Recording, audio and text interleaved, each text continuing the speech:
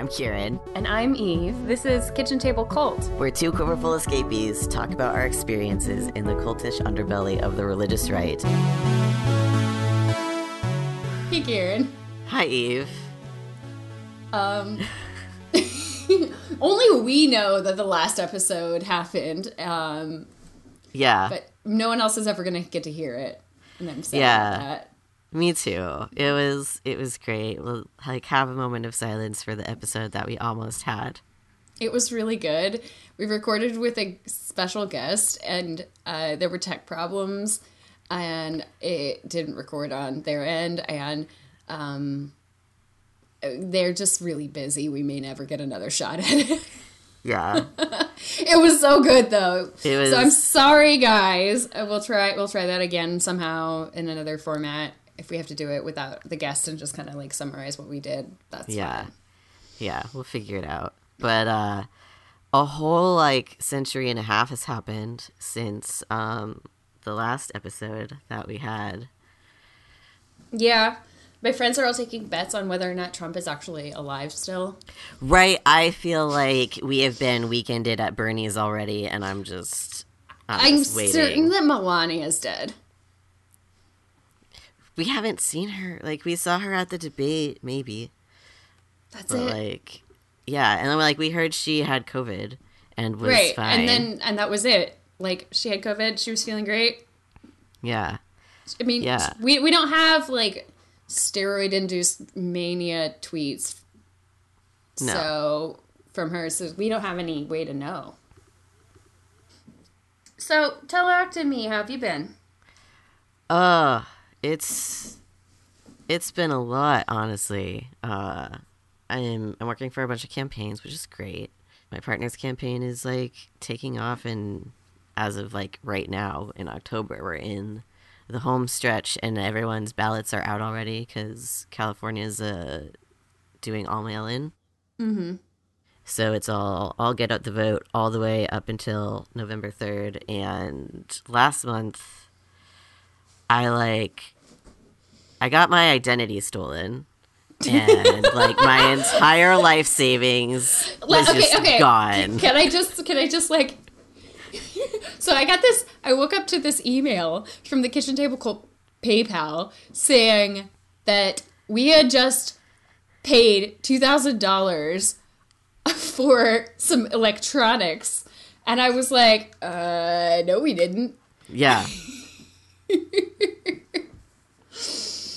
Thankfully, everything got canceled and returned, and we're all good. But it was a little hairy for a minute there. There was, and that happened, the day after I woke up to my entire savings account being stolen. I got this weird email on Friday. This is also PSA for folks out there. Check and see if you were part of the Equifax breach, because I was, and I think that's where this whole bullshit is coming from. I think everyone was, but that's just yeah. So go rechange everything, because we're going through another wave of it.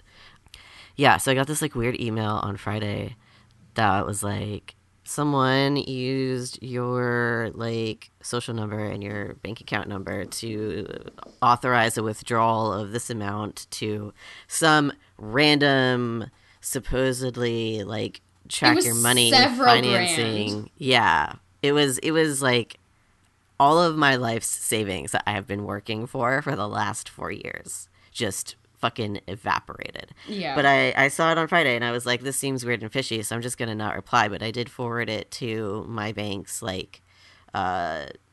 info email, or their support team, and was like, hey, I don't know if anyone else is getting this, but I'm getting this, and I don't know what's going on, so if other people see seems this, bad. It seems bad. And so I was like, it's probably fake, whatever, they're bluffing. I have a weekend, and then I wake up Monday morning and all of my savings is gone in the amount that they were we're going to take from your account. And I was like, no. So I go in person to my bank, because I was just I don't know what to do. And I called the bank's telephone line. They were like, yeah, you'll need to go and fill out some forms and stuff. So I like went. I explained everything that had happened. They like saw the history with support that I had, and they were like, yeah, no, let's get this fixed. Yeah. So they did that. They seemed real promising about it, and I got my account secured, and eventually, like, by Friday of that week, I had my savings back. But all of, like, Monday and Tuesday, I just started, another job, another client, and, like, It was the a week lot. before, and I was like, fuck, I'm gonna be like out most of this week because I have to figure out how to lock down my identity now that someone else apparently has access to it. And so I spent all day Tuesday doing that, and then I like was calm enough to take a shower. So I take a shower, and as soon as I get out of the shower, I see that message from PayPal, and I'm like, no. From the Patreon PayPal. Yeah, from our Patreon PayPal, and I'm like, God. no. So I like. It was a lot. It was a lot. I have been overwhelmed with just teaching 4 full classes and, you know, the insanity that is trying to grade on Canvas and having a couple students who are QAnon subscribers, which has been interesting. And that's about all I can say. But, like, it's nothing compared to the shit you've been dealing with. It's nothing. I'm like, I still have the brain space to, like, put myself to sleep at night by, like, window shopping for mushroom spores and pasteurized hay. You don't really have that luxury. No. Yeah, and this all happened, like, while other stuff was happening in my life. That was just, like, local politics being local drama, and I was just like, this is too many things. I could handle one of these things at a time, but there's, like, 3 crises happening in my life right now. And then the president was deathly ill, and then a domestic terrorist militia was going to kidnap the governor of Michigan, and yeah, somehow the news was still happening. The Supreme Court is fucked. Yeah, and it's just, you know, it's been chaos. So, all right, well, we're still here. We're still trying our best. Thank you for those of you who are, you know, supporting us from the sidelines and being very patient.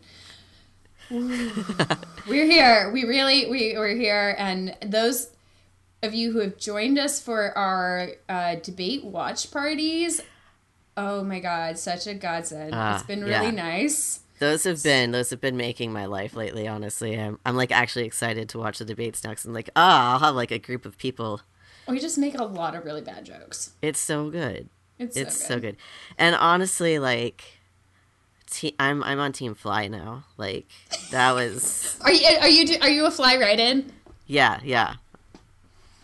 It was beautiful. Good job. And it was really funny because I was watching the stream on the TV with my friend, and the stream in the chat was about like 30 seconds ahead. So I like warned my friend. I was like, "There's a fly." And like 30 seconds later, the fly appears. And it was just this great moment of like, what? That's what so good. And like so he didn't respond to the fly at all. Well, like there was Kamala like looked at it, suppressed a smile, fixed her face, and kept going. It was really good. It was good. Definitely the highlight of the debates so far this year. Oh, and then, like, there was this whole thing, apparently, where I guess now the second debate is canceled. Because, and it was so confusing because I read, because both of the candidates had other plans that night, is the official reason. Wow. I read, like, a synopsis that was, like, so the president has COVID. They were like, well, we can't do it in person. The president refuses to do it over like Zoom or whatever the fuck, and then like the doctors, I'm like air quoting massively here because the doctors were like, oh no, he's good to go do shit, and he's like having a rally or whatever on the 15th. He's having a rally on Monday. It like in Florida. It's bad. It's so bad. And then he was like, cool, I'm fine to do the debate as we planned. And the election commission was like, no. No, you're not. No, you're not. This isn't you're happening. You're grounded, son. Yeah, you don't get to try to poison You don't get Joe to hang Biden out with again. your friend. You don't get to hang out with your friends in public until you think about your actions and wear a mask. Yeah. So, anyway, I guess there's not a second debate happening, but the third one, which is now the second Final one. Yeah, it's the last one. Yeah. Also, we still don't know if Pence has COVID or not at this point, and his eyes were real red that day. Right. Either he was stoned or... Right. So we will see. We will find out. Maybe. Okay, so we have a couple different things we wanted to cover today, and this is going to be a little bit disorganized because there's just like so much has happened, and we have too much material, and we're trying to limit ourselves. Yeah. I really want to talk about this one piece that was up on Fee's website about property rights and violence, and like the destruction of property is a violation of human rights. That's been going around. I have a lot of like friends from Grove City still, and we'll circle back to Grove City College. They had Matt Walsh there this week, and I had things to say. But so a lot of the folks that I know from college, who I'm still like friendly with, have been sharing this piece on Facebook because the Austrian economics indoctrination at that college is real strong. Mm-hmm. And a lot of them are like free market libertarian people of, the like expected varieties. And so they've been sharing this article, and I would like to like get into it a little bit here. Yes. Let's do it. FEE is the Foundation for Economic Education. It's a conservative think tank in DC, I think. Probably. Okay, and this article is actually from... The link says 1959, but I don't know that that's true. I feel like that might be in error. Yeah, I don't think this is... Because he's mentioning Citizens United, which is way after that. So yeah. Clearly... Well, and also... He died in 95. So, like, he died in 95. So maybe this is his ghost. Like the Herman Cain? Yeah. The Herman Cain Twitter account wrote this under a pseudonym. Yeah. Okay, yeah. All right. So we don't know who wrote this. We don't know when this was written. This has been going around on Facebook recently. I am extremely confused, but, like, we're going to just carry on. Yeah, there's actual stuff to get to in here besides just when was this published? Okay, so Kieran, before we get to it, like, why is Citizens United like the worst thing that ever happened in the United States' recent history? In terms of democracy. Because, like, they made it so corporations are basically have the same, like, rights as freedom people. Of speech rights. Yeah. Yeah, I do have a note about that later. Yeah, okay. That's a good story. Okay, so Citizens United is, like, about corporate giving to campaigns and, like, killing the restrictions on that. But it also gets into the root of that ruling comes from a delineation of corporations as having freedom of speech rights the same as individuals. Yep. So this is building off of that, like, objects are people kind of idea. Oh, it is explicitly about that. It's explicitly... Okay, so this article basically boils itself down to talk about the protests and how it's not fair...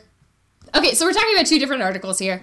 There's one that is vandalism is violence. Destructive rights are not just property damage. This was published in July 2020. It references the article we were looking the article that we've been talking about by this other dude Murray Rothbard. Okay. Okay, so there's two pieces here. But basically, they directly connect Citizens United to the destruction of property in the relation to the riots. And so we've been seeing like cops escalating protest situations, and we've had police precincts burned down, we've had windows broken, we've had Target got looted, we've had cop cars and buses get burned. The bus may be the only piece of property that I feel a little bit sad about. Yeah. But so this piece quotes heavily from Andy Ngo. He is considered by the right to be a journalist, and our friends in Portland who are reporters are very, very irritated at him because he like starts things and then starts filming, so it looks like he's like the victim in every situation. So he's just like, he is a provocateur essentially, in the like truest sense. Yeah. But he like considers himself to be a reporter. So he is all like, you know, bitching about Ted Wheeler joining the protest and how that's like endorsing the violence. And, you know, it's got all of these like criticisms of pieces in Current Affairs and Hannah Nicole Jones writing about like how, you know, the destruction of property is like replaceable stuff and lives are not replaceable. And just like arguing that, you know, if you really think about it, this is not true. And they go to Ludwig von Mises, who's the founder of the Austrian School of Economics, and they quote this quotation from him saying, "It is in the nature of every application of violence that it tends toward a transgression of the limit within which it is tolerated and viewed as legitimate." So it's basically saying that all violence like moves the Overton window of acceptable violence. And so if you're you know, doing the destruction of property, then you're going to be okay with killing people. And it is like this like slippery slope fallacy that they have going on to like back this up. Of course. And they cite a couple instances where there were like a Minneapolis pawn shop got burned and there was a body found in it when the fire went out. And they're like, well, that was, you know, just destruction of property, but it was actually murder. And then talking about like instances where guns went off, cops shot protesters, et cetera, et cetera, et cetera. And like being like, see, this is on them, which is like basically saying like they were asking for it. Yeah. Which I don't like. I'm just like, no. And also like the right don't know proper gun safety most of the time. Like not most of the time. Many of them do not carry their guns properly. And so that security element seems like they're trying to deflect from the real cause. But anyway, it's really interesting to me that this is the argument that keeps coming back, because it's like, I don't know, that quote that keeps going around, that I don't know how to make you care about people, like, or tell you that it is important to care about people. Yeah. You know that meme? Yep. It's like, why do we keep going back to this? And I think the reason is because there's this super intense misunderstanding of what mutual aid is. Mm-hmm. And I think that's where it starts. So the difference between like charity versus mutual aid, like the argument that they conclude on in these pieces is that the human right to thrive has to be based on the human right to own property and have like secure access to that in order to be able to support themselves. Yeah. But that's based off of a Man as Island political philosophy that's a very libertarian view of this, obviously. Yeah. And I think that it like deliberately misunderstands like what community is and what mutual aid can be. Mm-hmm. So It's really interesting how this keeps going around and around and around, and like these are the kinds of people who will be like, we shouldn't have social services. The church should be doing this kind of work, and it just boils down to like, is your property yours? Right. Are you simply stewarding it in order to benefit the community, or is it just like yours forever and anyone who touches it is wrong? Like, Right, yeah. I'm Well, so far. Go ahead. a lot of it, and they even, I think they mentioned this in that article too, is like it stems from John Locke's philosophy that was like, you don't have the right to life, liberty, and the pursuit of happiness. You have the right to life, liberty, and property. And like private property is in like saving private property is a huge piece of Locke's philosophy, and that's what like the originalist interpretation of the Constitution pulls from as well. Yeah. I missed that connection. I'm glad you pointed that out. This is just so far removed from what I believe now that I'm finding it hard to like re-access the logic behind it. It's really because I remember being a kid and like having like really territorial emotional responses to sharing stuff with my siblings because they were a lot of times destructive. Mm-hmm. It was very much like Henny and the dress in All of a Kind Family, you know, where she steals the dress for the party and it's her sister's and she like spills tea on it and so she dyes it in the bathtub with all the iced tea to like make it all of one color. You remember this, right?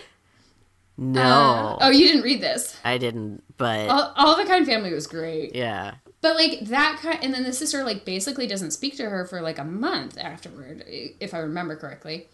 And it's like that kind of reaction to like destruction of property, like that's how I would have reacted back when I was in my big family because it was all based on the scarcity mentality. Mm-hmm. Like this, like I'm never going to be able to get a new dress.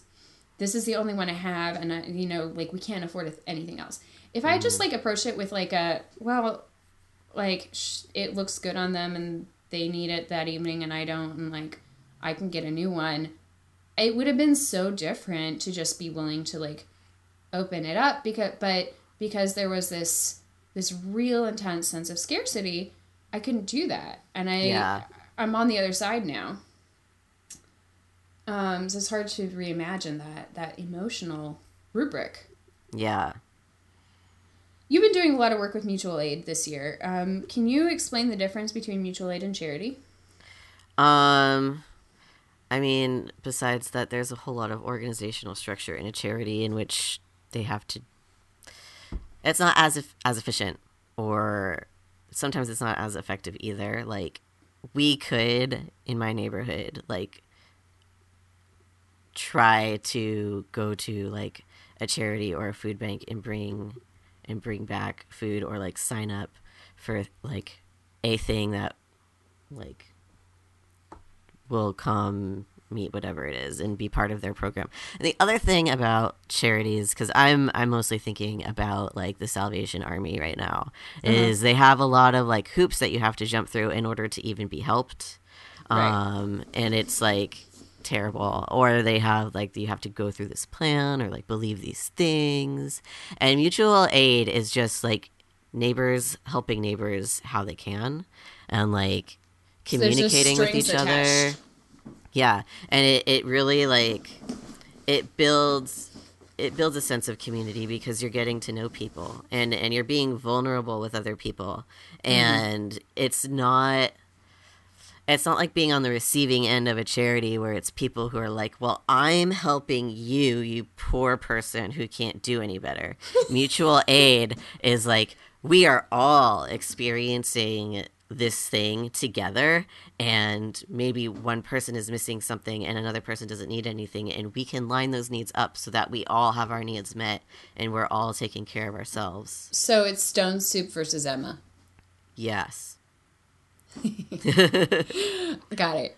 I just think it's like so like I think the idea of mutual aid existing outside of a religious structure is so foreign to people who've been sharing this article that like it really limits their imaginative powers in terms of like how to see like how this could work in different ways. Like how can you imagine a better world? I had a professor in grad school give an assignment where he was like, okay, imagine, you know, a community without capitalism. Like how would it work? Oh, like a society without capitalism rather. Yeah. And we didn't have the ability to really imagine that because we're so limited in our experiences. It was very, very hard. And I think that kind of limit on the imagination is one of the things that happens in this conversation about like, let me clutch my pearls. Buildings are being burned. End of the world. Yeah. Yeah. It's like, well, a business being burned to the ground hurt the owners. And it's like, well, yes, but it didn't murder them. Right. And like building insurance exists for this reason. Yeah. I'm like, what is replaceable and what is not? Yeah. Life is not.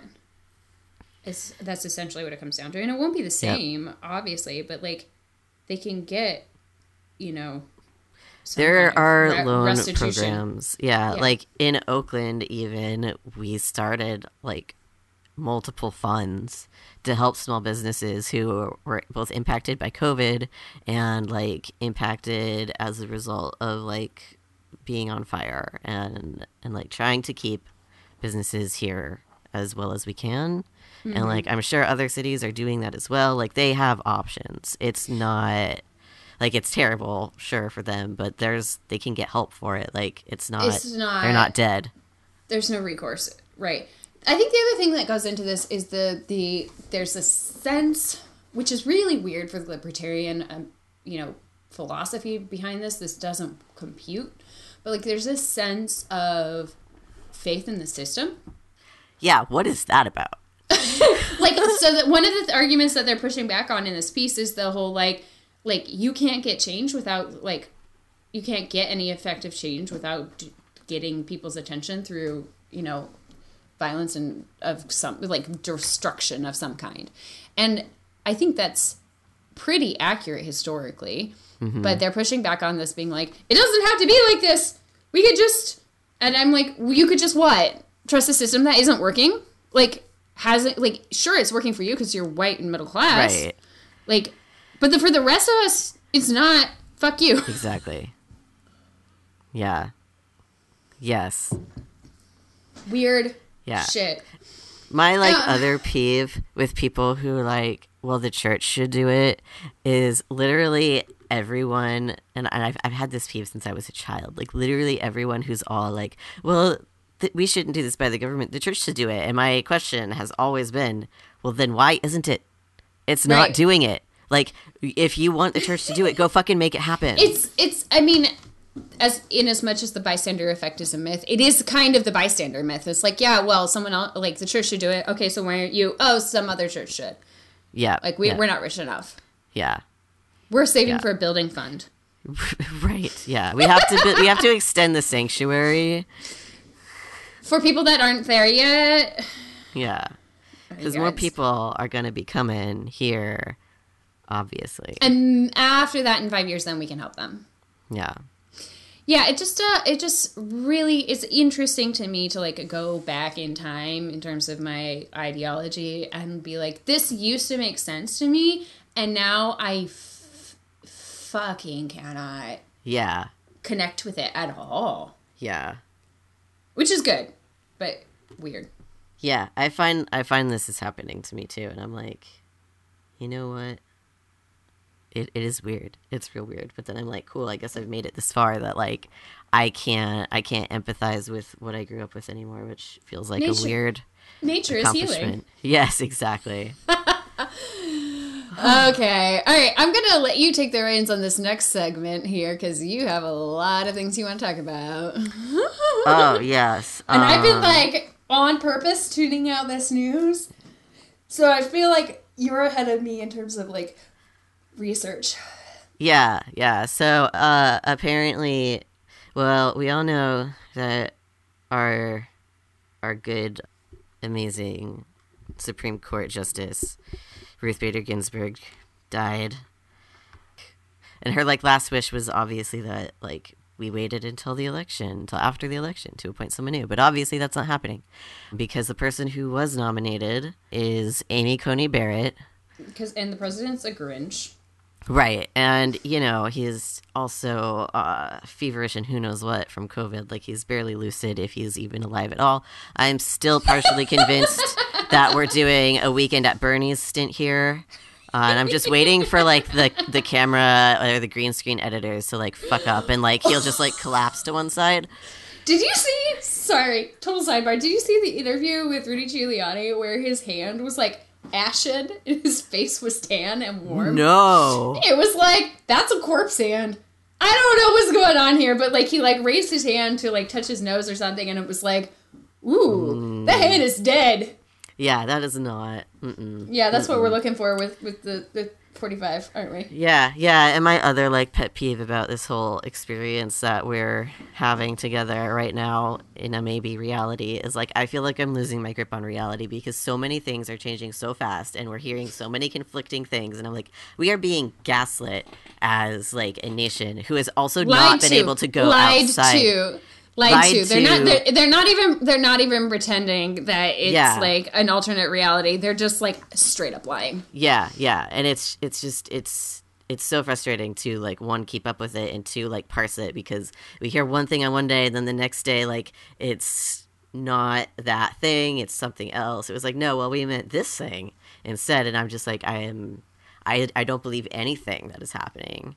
And I kind of hate it because it's like, over the course of this year where we're also, like, in quarantine and can't see people and, like, don't have as much of, like, an outside reference of reality because we're all in our, like, apartments or whatever.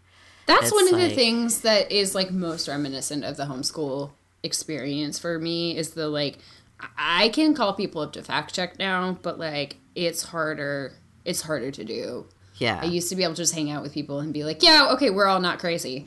This is happening. And now we can't. Yeah, and, like, missing that, like, physical aspect is really hard on the brain. So I feel like the culmination of just the amount of lying that's happening and the amount that, like, we haven't really been able to reground ourselves as much as, like, we would be able to if we weren't, like, stuck at home with everything online.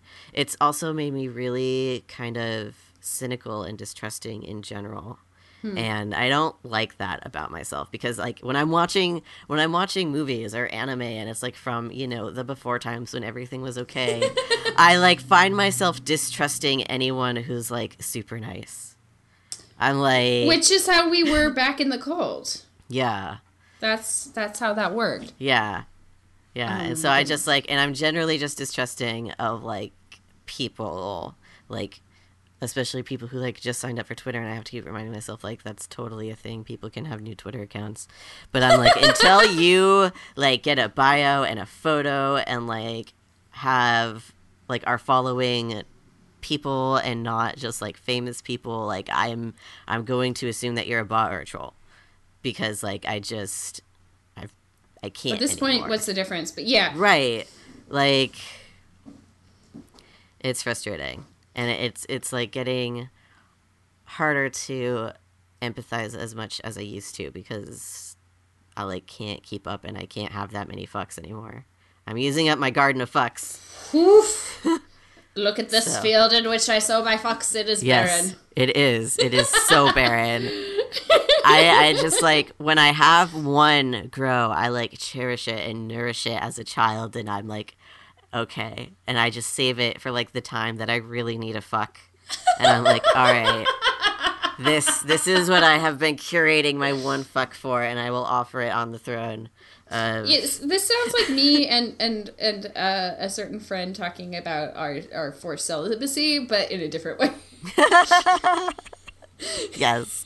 COVID it can be interpreted hard. Many ways. Many ways. COVID is hard. It's so it many is. ways. Okay, so dystopia, don't know what's real, and also new nominee to the Supreme Court. Go. Yeah, cool. So, the other contextual news around this is, one, her like combination or confirmation announcement, not confirmation announcement, submission announcement, whatever the fuck. There's words. I have given up on words right now. I'm sorry. You said submission announcement. Like, that's not.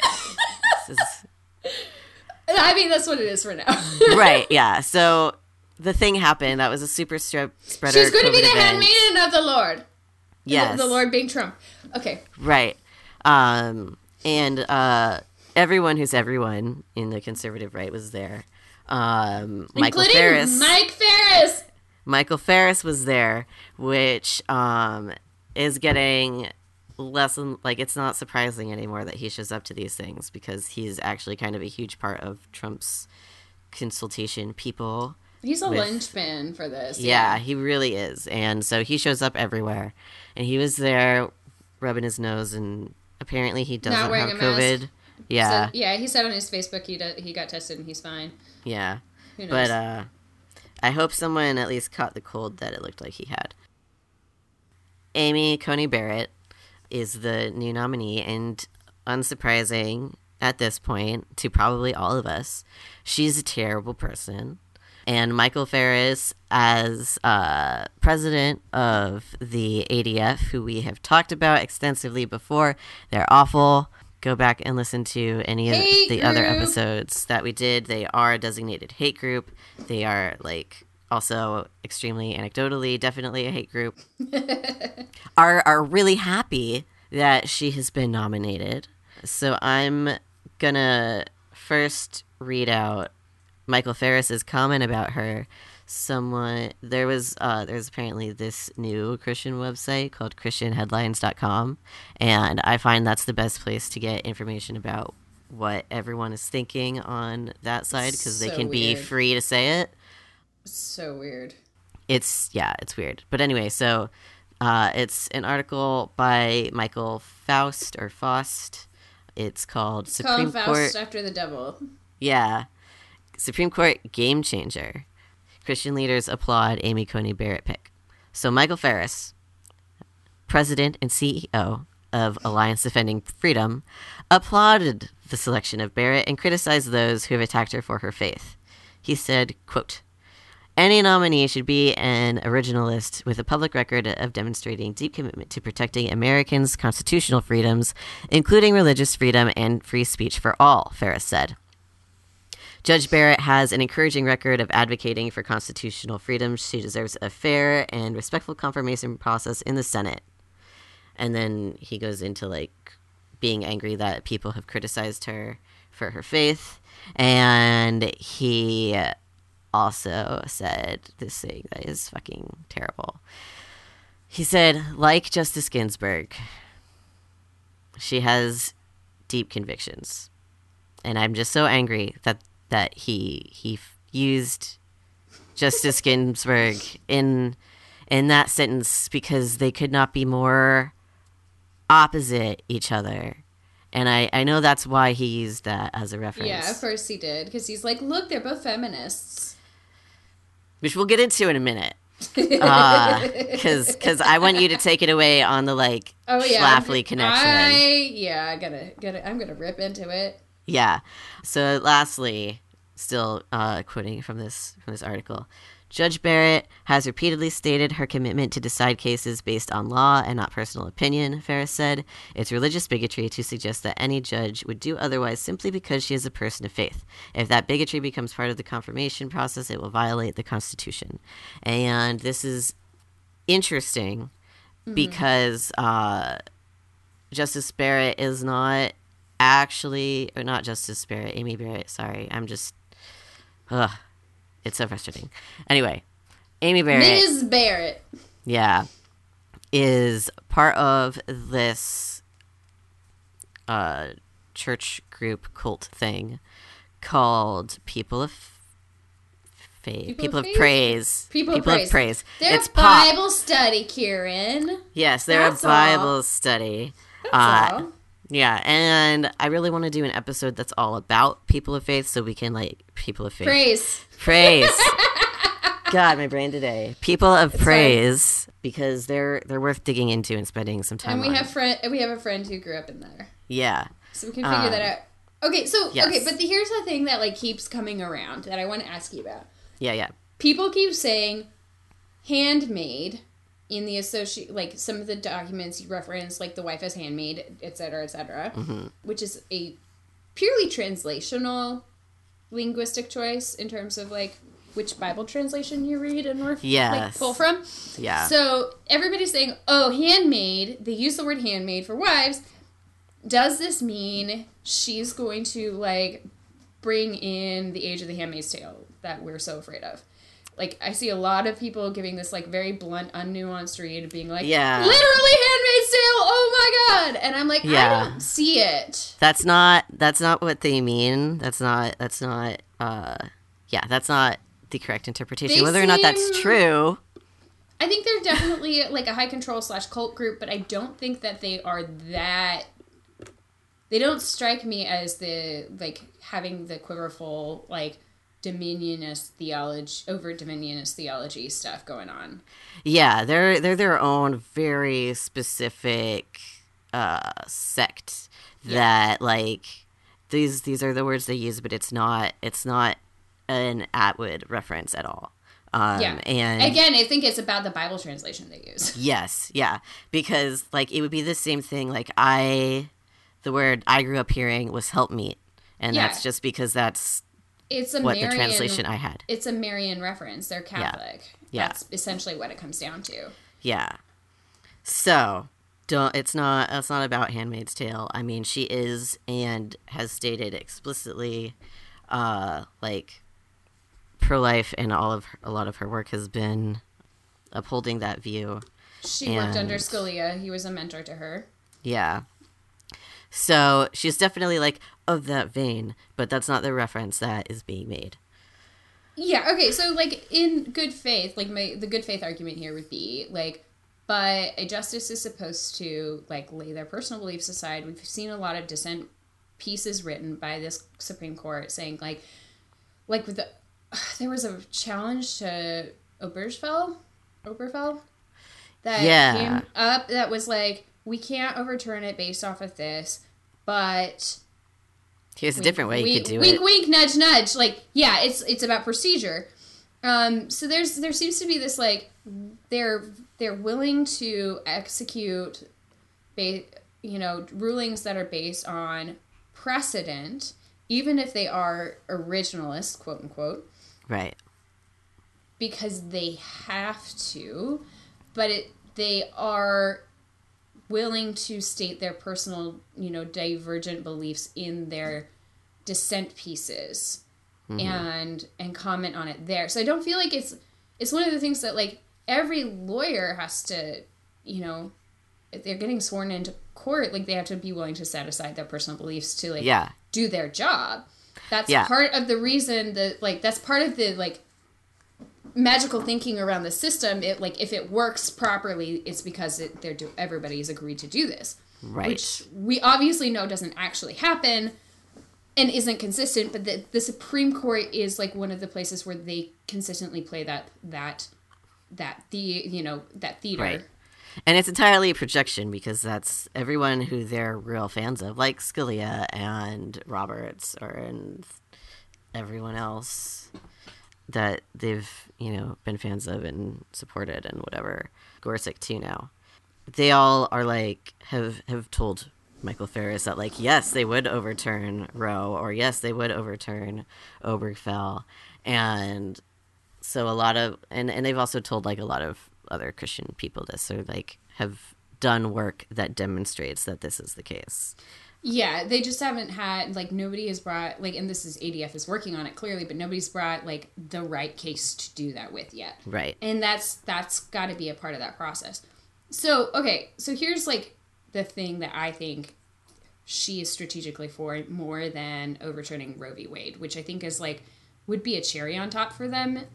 Yeah. But I don't think that's the purpose, even though she is Catholic and has 7 kids. I think the purpose is to have a Supreme Court ruling on the legitimacy of the election. I think Trump expects to lose, and I think that's why he's pushing for this appointment before the election. I think he wants to call, I mean, he's already laid the groundwork, the foundational groundwork to call the legitimacy of the voting process into question. He's, talking Constantly about doing that. Mail-in ballots equals voter fraud, and everyone is going to be doing mail-in ballots because of COVID. So he's just like setting that up as his foundational premise to call things into question. And he's doing this also by saying absentee ballots and mail-in ballots are not the same thing. Right. So by doing that, I think that he's setting up this, like, she's the one on the court, like having her on the court would hand it over to him when it comes into question. I mean, we had this happen in 2000 with the Bush v. Gore. Like we're, how, I don't remember enough of the details, but I do remember that it was, pending on a Supreme Court ruling to ratify the election. Yep. Or yeah, to confirm because the election Florida's results. ballots were like really fucked up for months. Right.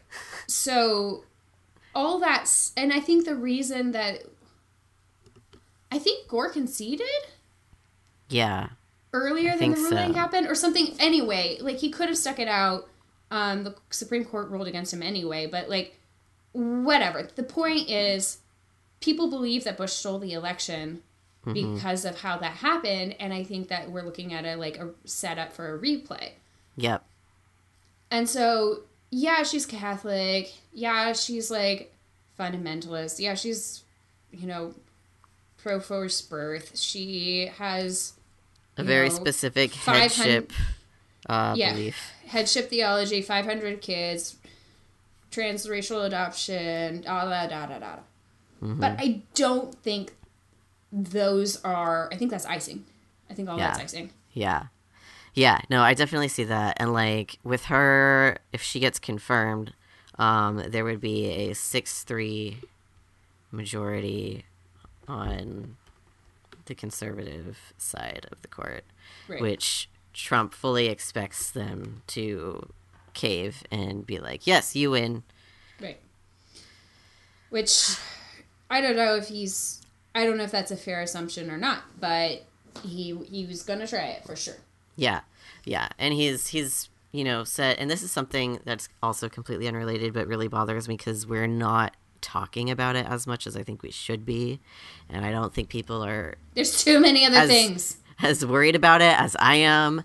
But Trump has explicitly said multiple times, and Pence has also reinforced this, that he's not going to leave the White House peacefully if Joe Biden wins. Right, because he believes that the election will have been stolen from him if he loses. Which, like, when he's the one doing the rigging, like, what the fuck?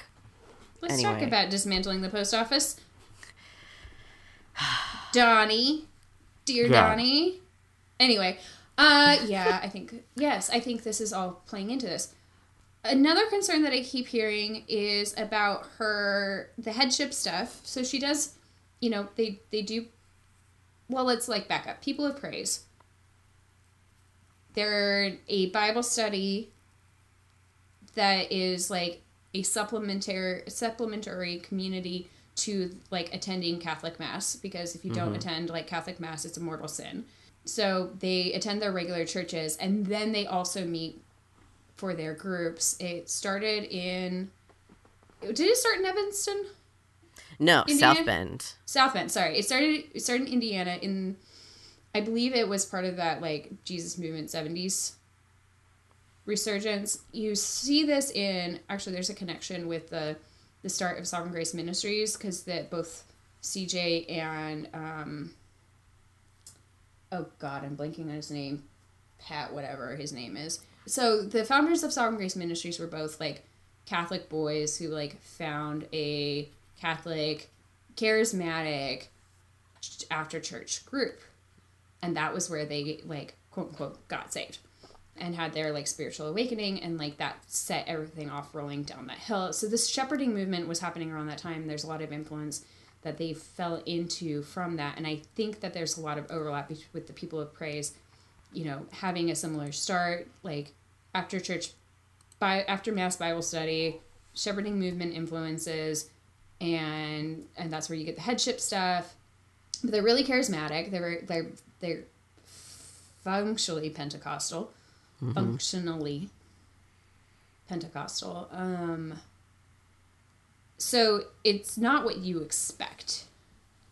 It's not your prim Calvinist. Yeah. Frozen chosen stuff. Right.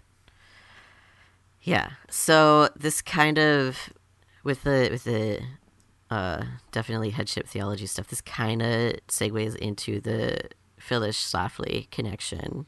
Okay. So there's this whole argument going on about like she I can't bear to read the Federalist piece. Can you just summarize it for us?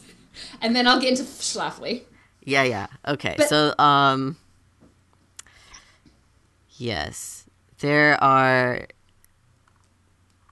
2 Federalist pieces, but the one that I am thinking of is there is this one Federalist piece, and the title is "How Strong Women Like Amy Coney Barrett Submit to Their Husbands with Joy."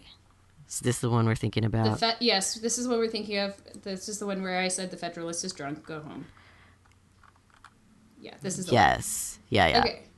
So before you get into it, let me just give a little context. I think that there's a reference here to JFK and his election. And I think there's some overlap in terms of the concern because back when JFK was running for office, he was going to be the first Catholic president. And there was this concern that if something was going on that the Pope didn't approve of, the Pope might pull like hierarchy and like back lead, be the power behind the throne kind of thing in ways that would threaten democracy. So there was this popular, at the time, as I understand it, there was a popular concern of like, will this jeopardize our democracy to have him, submitting to Catholic leadership, which clearly was not the case and was, not a concern. But there's, I think, some overlap between like that concern and this concern about this like very, it feels very like suburban, weird, conservative, like we're going to make something out of nothing concern of that like her belief in headship theology is going to like jeopardize her as a justice and her ability to rule on things because she's going to have to submit to her husband. Mm-hmm. Yeah, so this Federalist piece is all about how that's not going to happen and how it's really it's really like she is following her husband, and how it's basically another iteration of how complementarianism, that's the thing that it reminded me of, was the way to have all marital relationships where you have very defined roles. And I think it's like it kind of gets at this idea that like her husband's best interest is going to be the nation's best interest for conservative issues, and she's committing to do that. So she is actually like serving her husband and fulfilling that role by taking this job. It's a very like Twister style logic chain. Yeah. Oh, the other there was I need to find this quote in the article because I decided it was gonna be my spooky display name. I think it was. I'm just gonna search for male authority. There's just so much to this that it's just like, it's ridiculous. It's just a gold mine. It really is. We'll put it in the show notes, don't worry. Yes. Oh yeah, he also quotes C.S. Lewis in here. Okay. C.S. Lewis wasn't a Catholic. Yeah. So this is not the thing that I meant to say, but this is another indicator of it, because I really just wanted like, this is my male tears cup. I made that joke. Oh yes, it was from there. It's just buried in here. Anyway, what the phrase that he uses in here, it was masculine authority. That's why it didn't come up. All right. I know what to search for now. Masculine. And I'm just going to read this quote. Okay. All right. Cannot wait. Yeah. So, sorry for this weird sidebar, but it's very important. The subheading, this is a very, very long article. It took me a while to read, and it's literally just a regurgitation boring of everything that I was told about complementarianism, which is this belief that, like, equal but different. So, like, the man is the head and has all the authority, and the woman does everything. We don't need to explain complementarianism. Cool because women like it better. Another time. Yeah.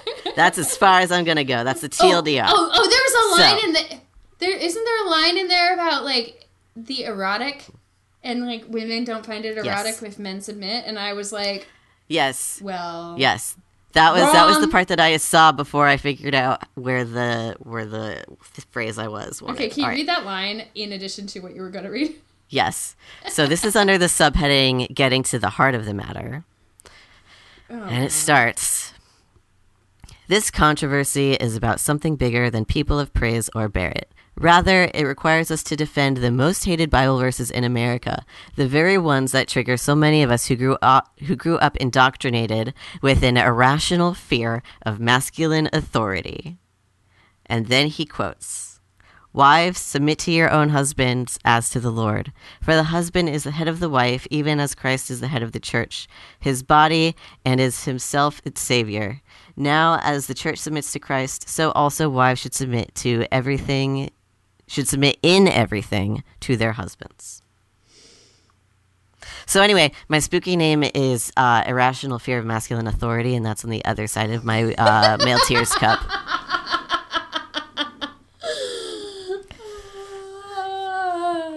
Yeah. Let me... This is too much. Too much. So, right after we get to the point where he has a C.S. Lewis quote. So if you're on the bingo card that says article also has a C.S. Lewis quote, you can go ahead and scratch that. You win. So right after that quote that is from That Hideous Strengths, and it's whatever. He writes, "Submission isn't an erotic necessity because of the evil patriarchy. It's an erotic necessity because male submission is fundamentally ugly to women." And then he continues to say, "Women are typically attracted to a man's confidence and initiative in the face of risk, and therefore not to a man that she can be led by the nose because he fears causing a fuss." I'm sorry. Has this person met women? No, I don't think so. I don't think he has met anyone who isn't like his mom. I mean, I think like everyone, almost everyone from any side of the political spectrum would say that, like, RBG's marriage was kind of goals. And they, like, and that is attractive. Like, I don't understand. Okay, whatever. We'll keep going. Yeah. So anyway, yes. Male submission is apparently fundamentally ugly to women, says someone who has clearly never talked with a woman. And that's like, those are the two juiciest and most interesting parts of this whole manifesto about how Amy Coney is actually, she's actually a perfectly submissive wife. Yeah.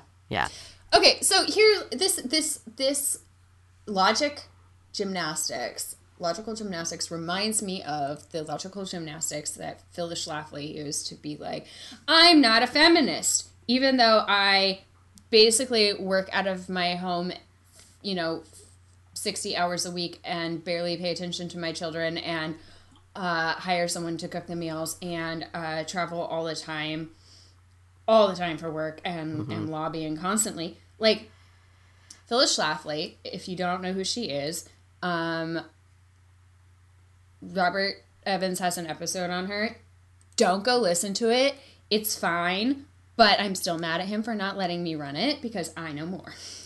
Anyway, I'm not bitter at all. It's fine. So Phyllis Schlafly is the reason that we don't have the ERA, and the ERA is this amendment that was supposed to be ratified and added to the Constitution in 86 and was stopped by, was it 86? Ooh, I think I've got my date wrong.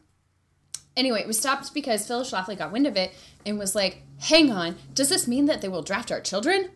If women have equal rights to men under law, according to the Constitution, which is basically the text of the amendment.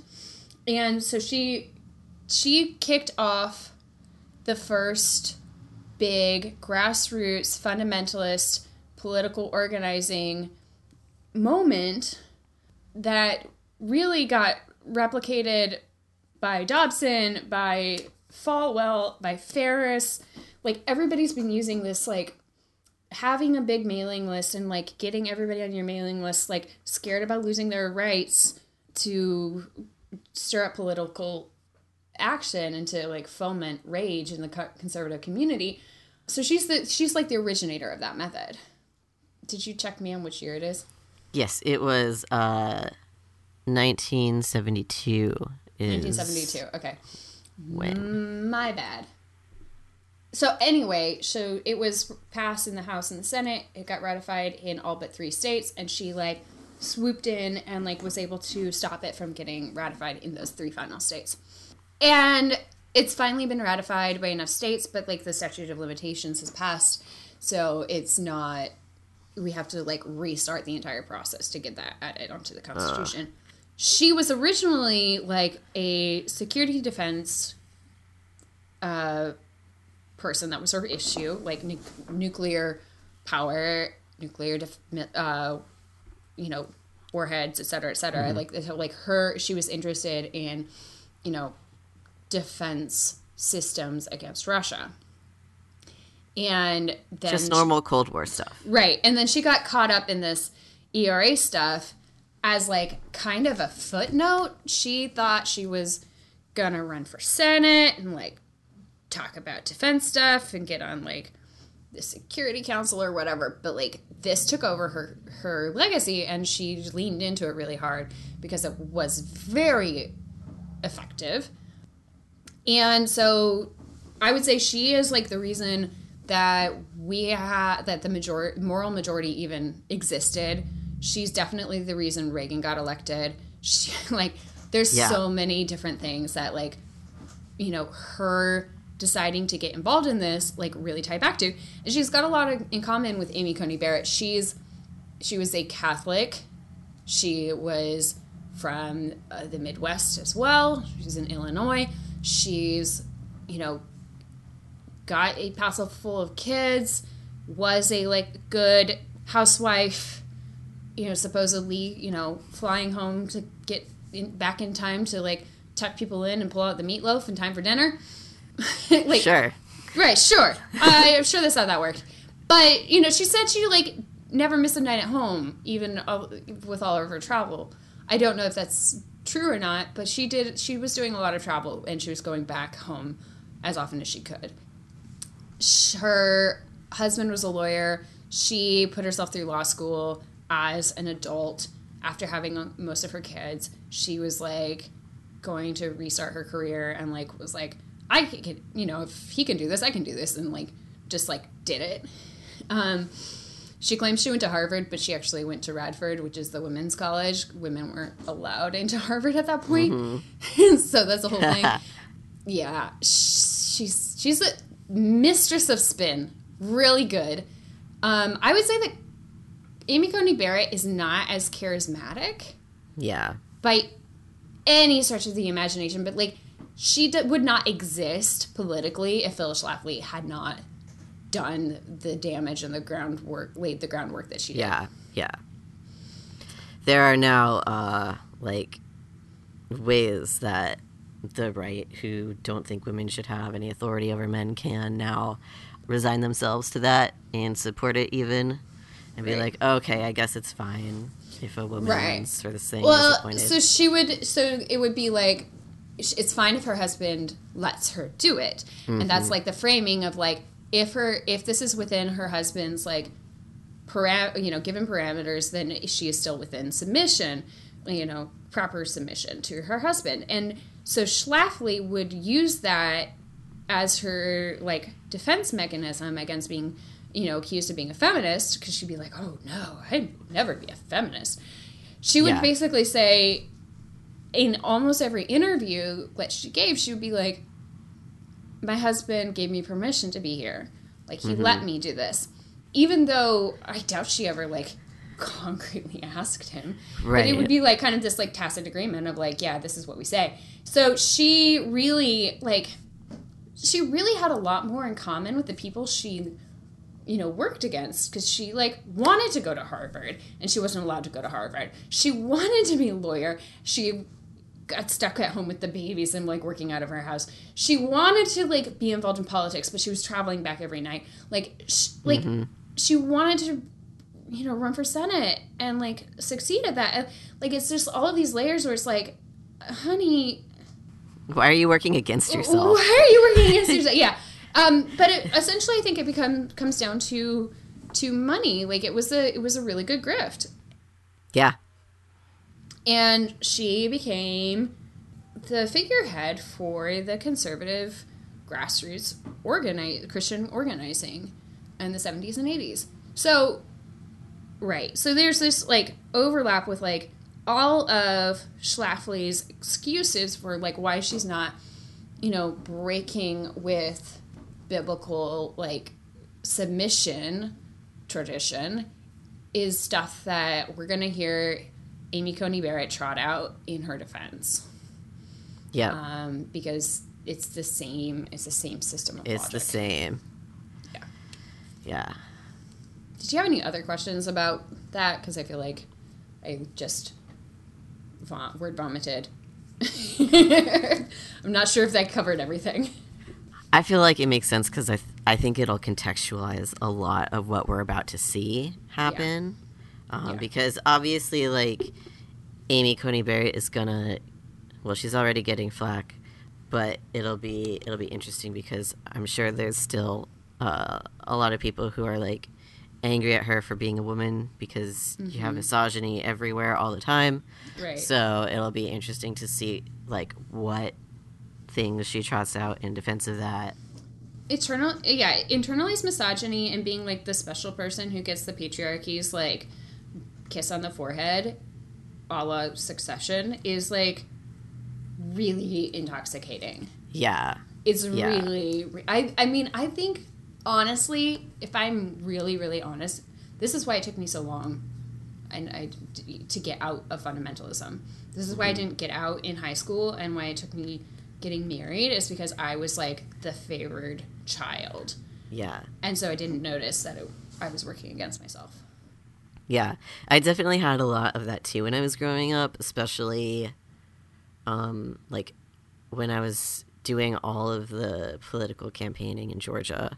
And I was, like, this young girl doing all of these things that would usually be, like, kind of out of line, but I was, one, really fucking good at what I did.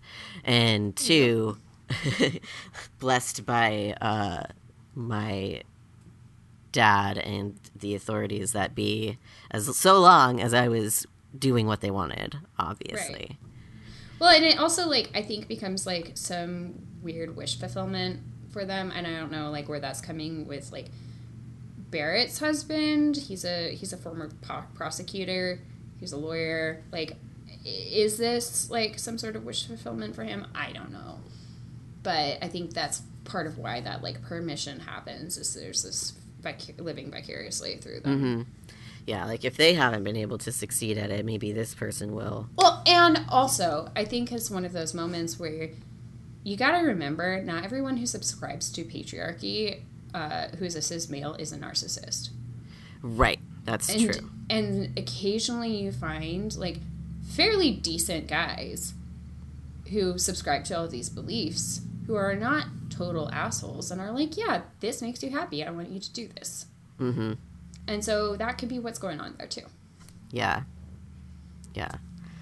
I feel like we should comment on Sarah Jones's piece next. Yes. Our good friend, Sarah Jones, Comrade in Arms, wrote about this in the New York Magazine. Yeah. It's in New York Mag. And she also draws the connection to Schlafly and goes into great detail in that piece, too. Did she say anything else that we didn't cover already? Not really. We talked about how kind of hypocritical. There we go. I got there. Talk about how hypocritical it is. Yeah. Yeah. Yeah, I think that's good. Yeah. Yeah, and goes into the ERA stuff and makes that connection. I think that if people are writing about her and don't reference Schlafly, they're missing a lot of the picture. Yeah. And I think that we're going to see a whole lot of, like, Margaret Atwood, Handmaid's Tale, like, references, and I would just encourage you to please just ignore those because that's not right. That's not informed. That's not it.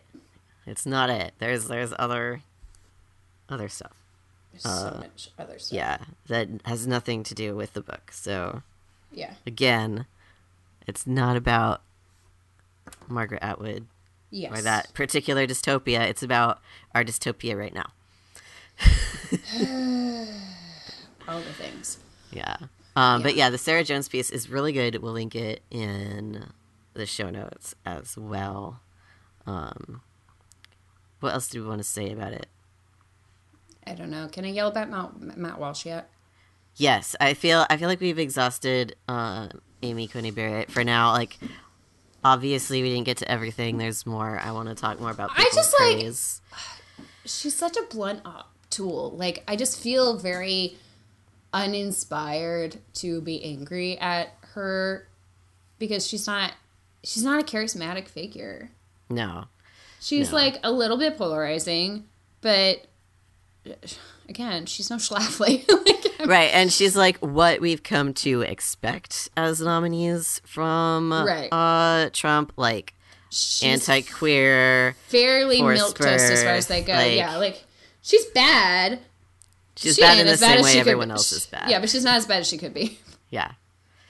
Okay, so Matt Walsh. Fuck you, Matt Walsh. If you don't know who Matt Walsh is, I'm not going to explain. Just you can Google. You can Google him. It's not that hard. So my alma mater has a system where you can have alternate chapels as these like events that you can attend for a chapel credit, but they're not specifically like sponsored. Like they're not overtly sponsored by the chapel, which is just I think important to note in terms of like their endorsement of it. Like it is definitely endorsed as a Grove City College event, but it is not like a mandatory chapel event. Right. Not that they have any mandatory chapels, but it's just one of those like this is extra credit basically. So there's a group, Young Americans for Freedom. Yeah. What do you know about them? They started becoming a thing when I was 16 or 17, and they seemed really interesting to me at the time, but I got consumed by other life stuff. But they're basically just another, like, conservative Christian activist group that does stuff.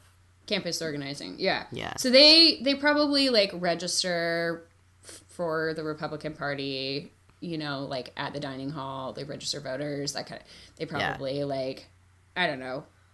So they hosted Matt Walsh. They, according to their Instagram page, this chapter was founded in 2020, which is wild to me that Grove City didn't have one before. Yeah. That's fine. They basically are that without having it be official. So it's cool. Yeah. So they had him come, and the title of his talk was "The War on Reality: Why the Left Has Set Out to Redefine Life, Gender, and Marriage."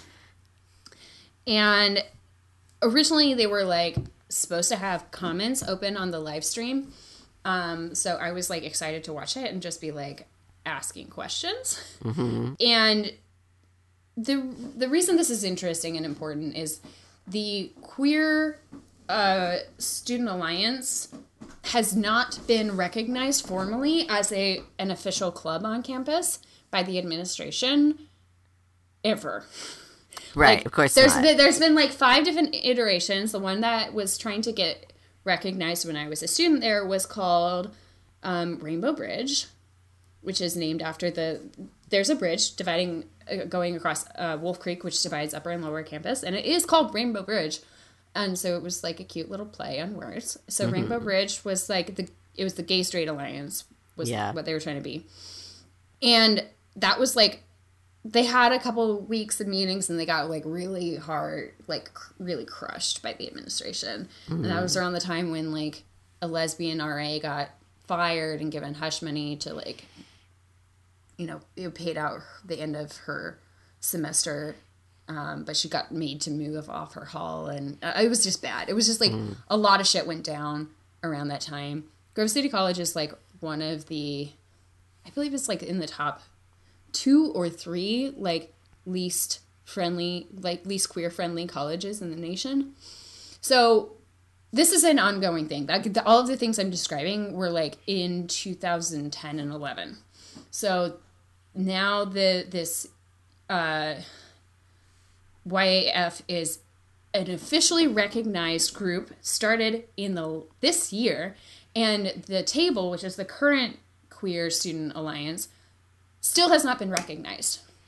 So they could not have a speaker in and get chapel credit for it, or even get it like flyers recognized by Student Life as like given permission to be put up in the like halls and dorms and stuff. So, wow. Right. So the Table has to meet off campus, as far as I know. And so they were getting some alumni to come, and that's how I heard about it, and watch the live stream, and like they were going to come with questions for Matt Walsh, who's just like a bona fide troll. Mm-hmm.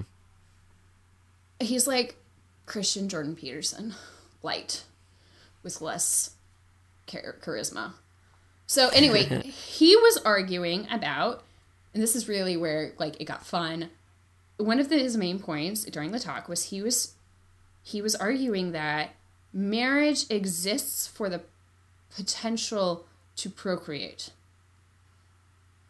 And that's like why, which is a very Catholic position, but he was saying that that's why the government gets involved in it, is like for the potential to procreate. And so like one of the, Lord love her, like this kid who was with the Table and during the Q&A afterward was like, so hang on, if I'm married to a man and I'm infertile, is that a marriage? Good question. And he was like, I don't think we need to regulate that. Like, we only need to regulate it if like there are kids. Like, and he just like kind of like doubled down on it was so illogical. But he basically doubled down on like, if they can have kids, the government has a right to get involved. And if they can't have kids, then like, who cares? Like, I don't care what they do, just they can't have a marriage. And I'm like, I don't know, honey. That's not that sir, works. Did your wife feel married to you before you had children? Let's talk about that. Could she have just, slept with someone else and it wouldn't have been cheating? I have problems with this. Yeah. It was very convoluted. And then he went off on the like, chromosome tagging equals gender, and I was just like sitting here being like, and what about intersex people? Yeah. Like, this is not, he's extremely binary. Science shows us this. Chromosomes equals sex. My dude. And I'm like, I learned about Klinefelter's syndrome when I was like 12. And after that, I was like, well, you can't say that there's only XX and YY because obviously we have conditions for this. Well, I learned about it when I was probably like 8 or 9. Like, it's not, right, it's always been like, question mark? Yeah. Like, you're supposed to like perform your assigned gender, but like, what if your assigned gender is artificially created by doctors before you were, old enough to remember what was happening? Yeah. I don't know how that works. And it was interesting, and I'm really proud of the students there for like, you know, pushing back. But it's just this ongoing uphill battle of like watching, you know, these places that were like fairly focused on freedom of speech back in the day and would host like controversial, like more liberal speakers occasionally for fun, are now just like wholeheartedly embracing like essentially the Christian version of QAnon. It's That wild. sucks. Yeah. So anyway, I'm mad. Matt Walsh sucks. The end. Yeah. Also, is this the part of the show where I tell people about my pronouns? If you want it to be. I don't know. I've officially added they, them as an alternate to she, her in my bio on things, and feel free to use either one. That's all. Nice. Welcome to the They Them Club. We have cookies in Do the I back. get a sticker? You get a sticker. Cool, I'll thanks. send you your welcoming package in the mail. It will probably get there before election day. Amazing, cool. Yeah, Maybe. maybe I'll use it when I'm a poll worker. It'll be fun. Yes. Oh God. I'm so traumatized from being a poll worker last time that I'm not doing it this year. Did you I'm do like- it in 2016? I did it in 2016. What was And that like? I like, so I was there from like 4 p.m. until we closed. And at first people were coming in, they were happy. I was the poll worker who like got to explain how to take the like receipts off of the ballot, and I did so by explaining that like, and it's cool because you can use it as a bookmark or make origami with it, and everyone just laughed at all of my jokes. Right. And so, you know, from 4 to 6, it was generally, the vibe was like pretty chill, and like as 6:30 progressed on to 7, people started coming in looking shook and disturbed and panicked, and they would try to like talk to me about what was happening, and I was like, no. I have to be here until 9. I have to like make sure all the ballots are in and secure, and I cannot Tell me nothing. I cannot do that if I know what's happening. Like, do not discuss it. This is a sacred zone of not knowing what's happening. And Ignorance is bliss zone. yeah, I was just Yeah. like, I need to be able to focus on getting the ballots to be able to be counted. I can't know. Okay, so you were in Oakland. Yeah. I'm going to be in an extremely conservative district, so I feel like that is going to be a very, very different experience. Yeah. And I'm scheduled to be there all day. So, Yeah, wish you will me definitely. luck. Yeah, it'll be a very different experience. I just like, it was like watching people just get more and more shaken until we closed, and then I got in the Uber. The Uber was thankfully not playing the news. I thanked the person driving for that decision.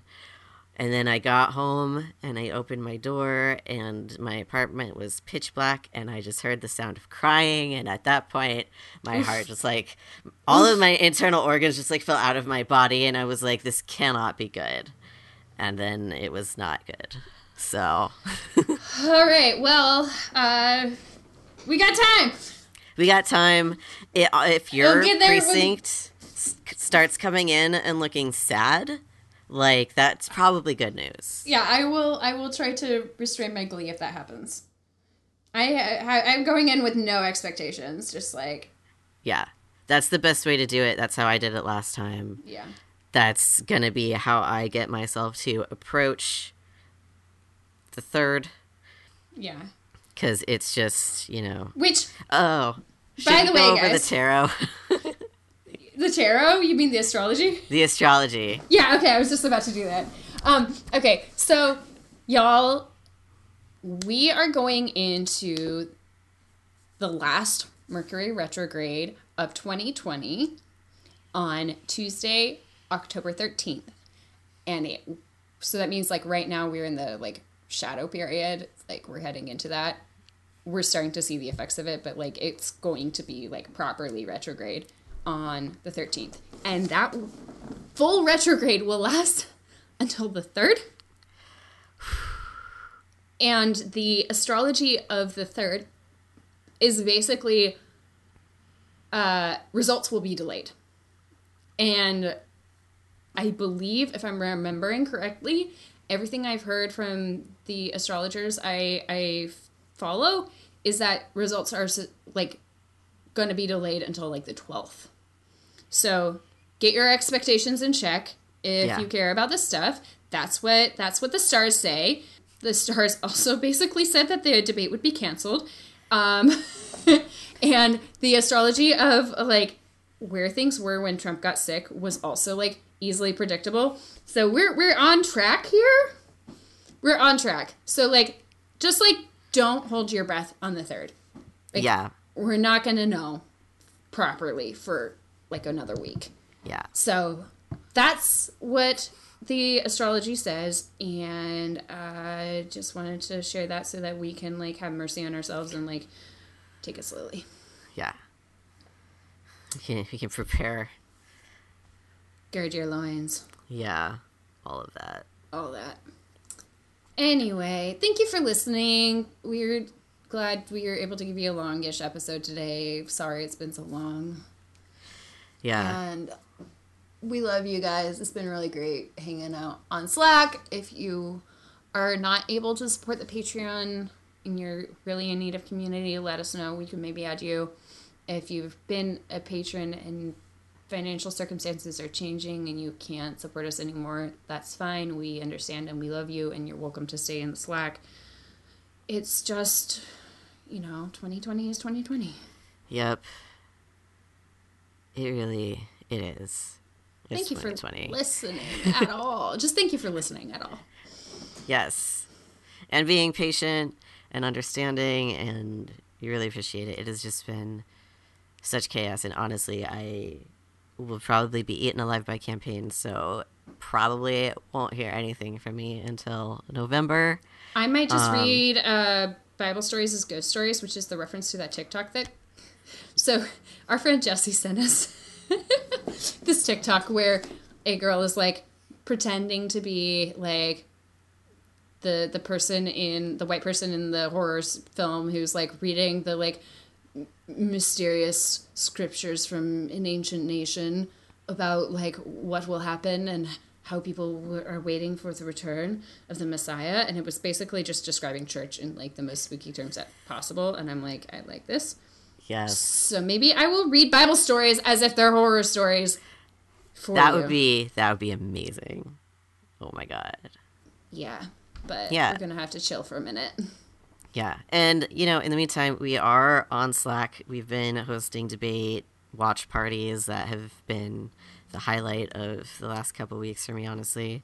So if you can join us on Patreon, join us, and you can join us in the Slack. If you can't, but you would still like to be part of the community, like Eve said, give us an email. Our email is kitchentablecult@gmail.com. Our Patreon is patreon.com/kitchentablecultpod. And yeah, like find the joy. Yeah, message us on Twitter. We're on Twitter at Kitchen Table Cult. Yeah, find us. We're there. We can hang out. Yeah, all our info is at kitchentablecult.com. As always, thank you so much to Dave for editing this episode and putting up with all of our, meandering pauses and confusion. Yes. And cleaning it up for us. Thank you so much. And the music that you hear is from the band The Heavens on their album Stenazo. They're great. Go check out their Bandcamp. And yeah, thank you. Be safe. Keep wearing your mask. Don't try to go into parties. Yeah, wear your mask. Wash your hands. Stay home. Love you. Bye. Bye.